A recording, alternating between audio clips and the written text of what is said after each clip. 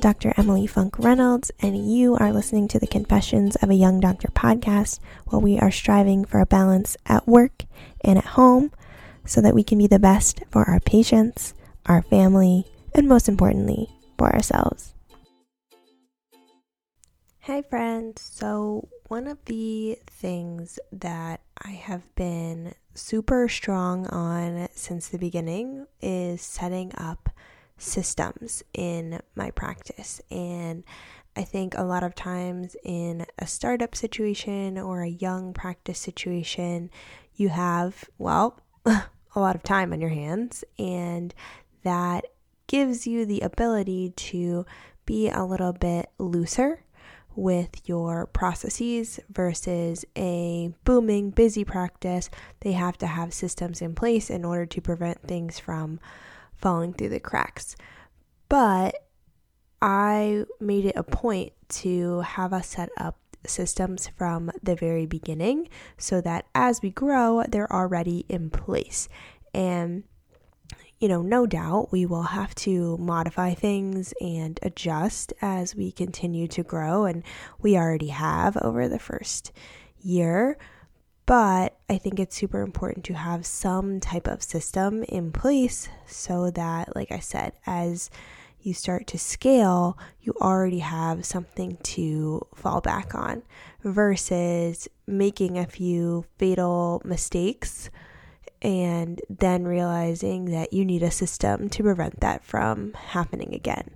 So I wanted to dedicate this episode to specifically our new patient systems and kind of take you through what it looks like from the patient experience end, from booking that first consultation appointment until starting treatment, and kind of go over some of the automations that we have set in place to make our lives easier and then also to increase the patient experience.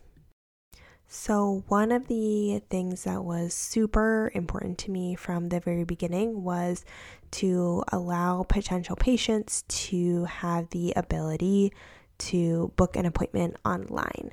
I think this is something that in today's world is kind of a must-have. I personally don't do anything that I can't book online, from restaurant reservations to my hair appointments to even doctor's appointments.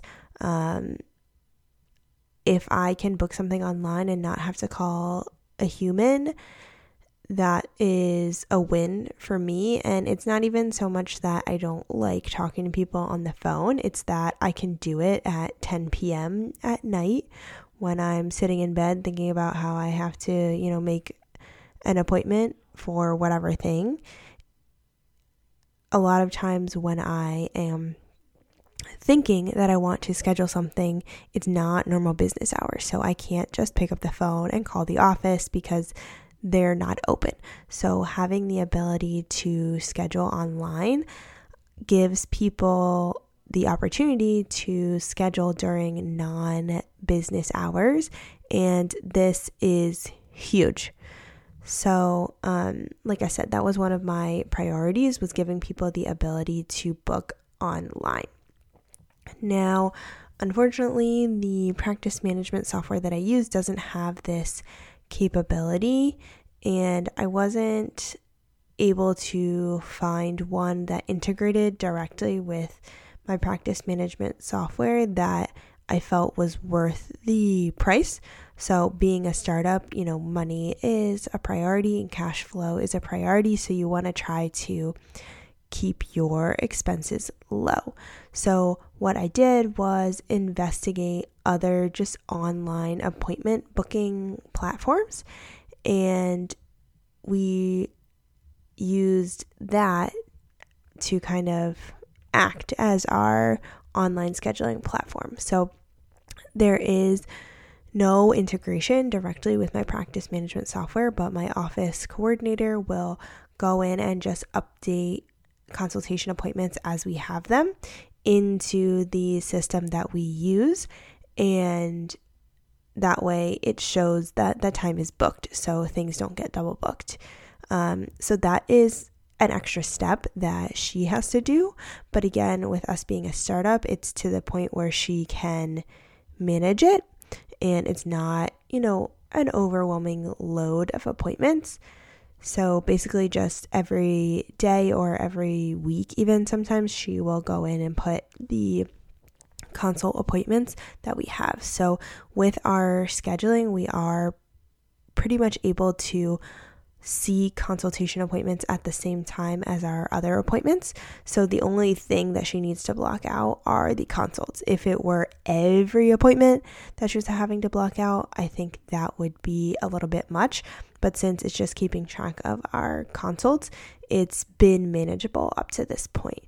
Now, that's something that I recognize in the future is going to be probably a growing pain or a pain point for us, and there is going to be a time where that's not sustainable in terms of her managing the software independently.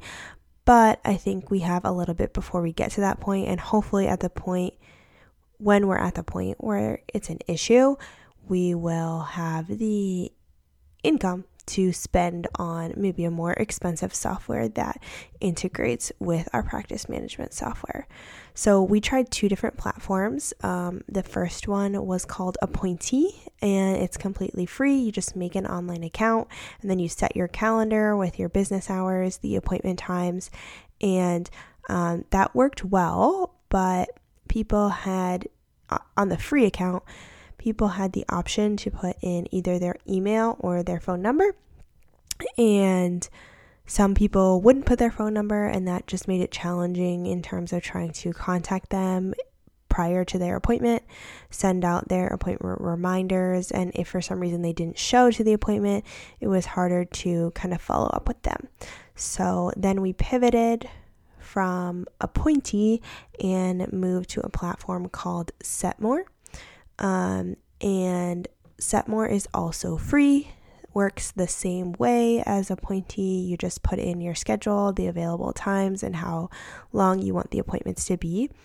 But it allowed us to have required fields. So they had to put in their name, their email, their phone number in order to book the appointment. And then we also had spots for the date of birth of the patient and also the name of the patient, because a lot of times we were finding that parents were booking appointments for their children, and so we were making the appointment under the parent's name, and then they would show up and say, oh, I booked that online, but it's actually for my son, which wasn't a big deal, but it was another step of us having to change in the practice management system.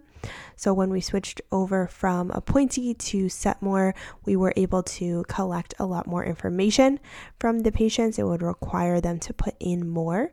Whereas with Appointee, we didn't have the option to force them to put in that information. So far that has been great.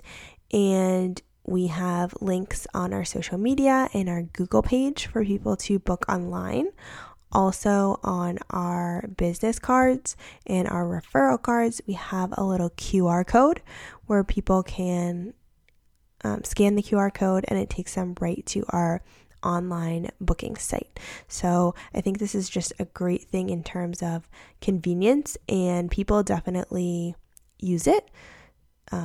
If their doctor gives them our business card to send them to the orthodontist and they don't have to call, they can just scan that code right away. They're much more likely to book an appointment. So I think that's been great, and it's something that I will definitely continue to do in the practice moving forward.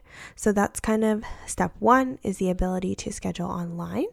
And then when someone schedules online, we get an email and a notification to our phone that they've booked an appointment. And then we can go ahead in our practice management system and put their name in and all of their contact information and schedule that appointment directly in our schedule. Now, when we schedule someone an appointment, we have a workflow set up in our practice management software, which is Ortho2. That's the software that I use. And that workflow sends them an email with kind of just like a welcome message that explains, what's going to happen at that first consultation appointment, gives them a small introduction to the practice. And then in there's also a link to fill out their medical history form. So we have an online form directly in our practice management software that has all of the health history kind of screening questions. So it sends them the link to fill that out. And then once they fill it out, we can kind of just download it directly into their chart. So I think this is great because that workflow email, it happens automatically when that initial consultation appointment is scheduled. And it kind of just confirms with them that, hey, yes, you have an appointment. It's booked, you're confirmed, and it sends them that next step to fill out their health history forms. And it's interesting because some people fill it out right away. Other people fill it out like the night before. Some people fill it out like the hour before, and then some people don't fill it out at all. But it's great to have this information ahead of time because then my office coordinator can get their insurance information and pre-verify their insurance, look up their benefits before their appointment. So if somebody books on the phone, we are asking them for this information. But if they book online, we don't have the ability to get like their subscriber ID and all of that. But if they put it in our medical history form that's HIPAA compliant and everything, then we can get that info and then she can use it to look it up before their appointment. And I also think it's just a great way to give them an introduction to the practice and let them know a little bit more about that appointment. So that's kind of the second phase. Then, of course, in our practice management system in Ortho2, we have appointment reminders. So it will automatically send them a text message and an email 1 week and then 2 days prior to their appointment. And for the new patient appointments, we have a little bit different message than just like our patients who are already in treatment, reminding them that they have an appointment. And that one will again remind them to fill out the medical history form if they have not already, so that we can collect that information before they come in. I also like this because I feel like I know that the patient is going to come to their appointment if they take the time to fill out that medical history form. Because, being honest, as a startup, every time we have a new consult, I'm like, are they going to come? Are they going to start? Are they going to need treatment? So it's nice for me to kind of go on there and look at that medical history form and be like, okay, they filled out their form. Like, chances are they're probably intending to come. So just a nice little layer of easing my anxiety around new patients. So then they come for their appointment, and that's a normal process where we take their pictures, x-rays. I do a brief exam and recommend any treatment if it's necessary, kind of go over things. And then if they sign on for treatment, that's great. If they don't, then they go on to a spreadsheet on our Google Drive, and my office coordinator has a follow-up process with them in terms of, reaching out to see if they want to start treatment. And I think I can talk about that a little bit in greater detail in another episode. But let's assume that the patient did start treatment. So once they start treatment, let's say they're either getting aligners, braces, or an appliance of some kind. Those are kind of the 3 buckets that most patients fall into in my practice.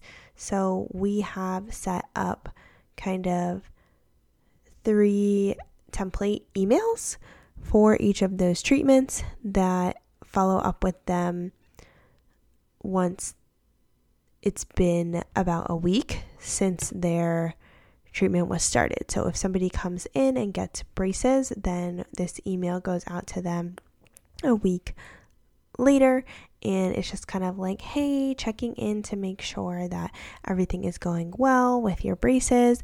There are a few tips on there from me about, what to expect in the beginning. And then also I have a link to products that I would recommend in terms of like oral hygiene and patient comfort. So we send them direct links to Amazon with like a water pick and wax, floss threaders, proxy brushes, basically everything that you would need. Now we do give them most of that stuff when they actually get bonded, and of course we go over everything, but I think sometimes when you just throw a bunch of information at people, it can be overwhelming, or more questions will come up as they are, living with braces for a few days. So that's why we have it set up to just kind of go out as a reminder. And there's also a link to a video that I made that goes over like the home care instructions. So like I said, we have one for people with Invisalign, one for braces, and then one for appliances.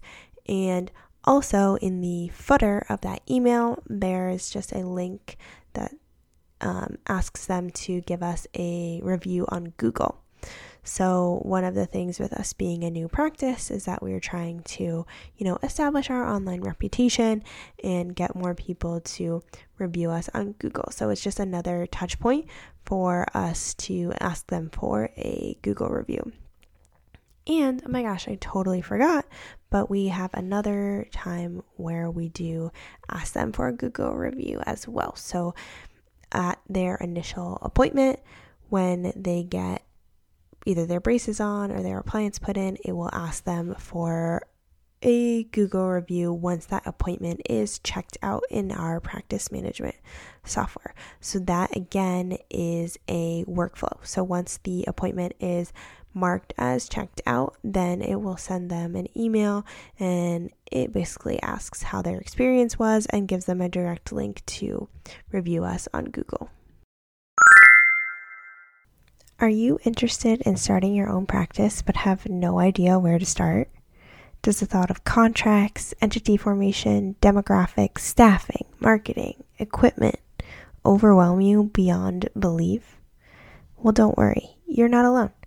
The process of opening a practice is a long one, but there's just one thing you must do first before you even consider any of those nitty-gritty steps. Develop a strong practice vision. Having a vision for your future practice provides a guiding light to get you to your goal. And the best part, it's completely free, requires absolutely no contact with any contractors, real estate agents, or bankers. If you're even considering starting a practice, you need to start with your vision. I've developed a quick start guide to help you get the wheels in motion. Click the link in the show notes to download my free guide to developing your practice vision. I'm so excited for you to take this first step. So pause the episode here, download the guide, and start building your dream. So to kind of summarize all of the automations that we have in place, first, they can book online. Once they book online, we send an email to them that gives them information about the appointment and prompts them to fill out their new patient paperwork. And then if they end up starting treatment, the day that they have their appliance or braces placed, they'll get an email asking them how their experience was. And then a week later, they get a check-in email that has some care tips, an instructional video, as well as links to home care products. And all of that is automated and happens with different stages of us making appointments and checking appointments out. And I really think that this enhances the patient experience, and it really cuts down on the amount of work that we have to do to make things feel individualized and like we're following up with the patients. So far we've gotten good feedback from the patients on this, and it really takes no extra time. The only thing at this point that takes a little bit of work is maintaining our calendar with Setmore, and when it comes to booking those consultation appointments online. But at this point, it's not been an issue in our day-to-day workflow. So I hope that kind of gives you a peek into some of the things that I'm doing, and if you have a practice or if you're thinking about opening one, this could be some things that you could implement, because again, it's all free. None of this stuff costs me any money. It's all through Setmore, which is free, or directly through my practice management software. So I would say really learning what your practice management software can do and taking advantage of that and seeing how you can leverage the different workflows and automations is a really smart move. And honestly, if you're not at the point where you have your own practice and you're, thinking about these kind of details, I would still say look at the situation that you're in and try to learn as much as you can. If you are an associate in existing practice, you are literally in a live experiment of what your potential practice could look like. So ask questions, find out how they do their systems, think about the things that you like, the things that you don't like, but the more that you can learn and know, the better position you'll be in the future when you do take that step to go out on your own. I think a lot of times as an associate, it's easy to just show up, see the patients, and leave. But if you can take a couple extra minutes, ask a few questions, and learn a little here, a little there, it will add up to a great knowledge base that can be a really good foundation for the future. So in my position, I didn't really have the opportunity to do that because of the fact that I opened my practice so early out of residency. But I think that could be a huge learning opportunity for someone who wants to maybe start a practice but doesn't know where to start or feels overwhelmed. I would just say become a sponge and take in as much information as you can and learn as much as you can and go from there. It's never too early to start just getting information. So yeah, I can't recommend that enough. Like I said, I wish that that's something that I had, and I think it would be super helpful. So as always, you can ask me any questions if you want to reach out to me on Instagram or TikTok at Dr. Confessions.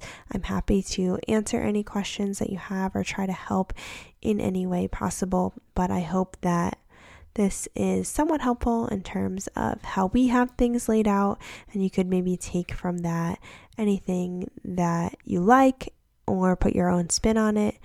But I think it is definitely important to have some type of system in place for the new patient experience, and the sooner that you can get that established, the better. So that is going to do it for this week's episode. I hope you guys have a great week, and I will catch y'all in the next one. Bye, guys.